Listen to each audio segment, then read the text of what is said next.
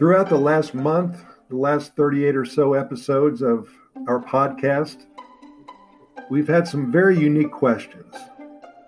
Do we have to bring our own toilet paper to Costa Rica? How big is the island of Costa Rica? Can we buy almond milk in Costa Rica? Can we drink the water from the tap in Costa Rica? Is there electricity in Costa Rica? And what part of Mexico is Costa Rica in? Now, I'm not here to offend anybody. Please, I'm a nice guy and I don't want to hurt anybody's feelings.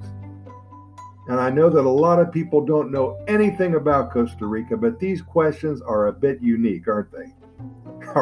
Our Costa Rica Pura Vida Lifestyle podcast is designed specifically to answer all of your questions, no matter how challenging they are, and we touch on so many topics.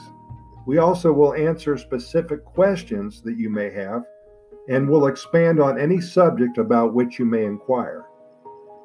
We're here to make this podcast fun, informative, and most important, we want to get you ready for the time of your life when you're here in one of the happiest countries on the planet.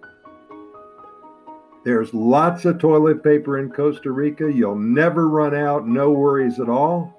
Costa Rica is not an island. It's about the size of West Virginia. And yes, you can purchase all the almond milk you need. Yes, Costa Rica has excellent tap water, and you have choices. You have bottled water, sparkling water, beer, or tap water.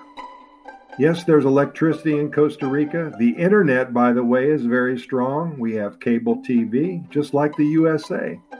And Costa Rica is not anywhere near Mexico. Actually, it lies between Nicaragua on the north and Panama on the south.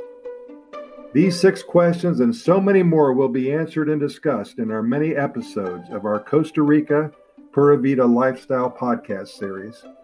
We can be seen on Apple Podcast, Breaker, the Spotify platform, Anchor, Radio Public, Pocket Cast, Google Podcast, the Overcast platform, and many, many more.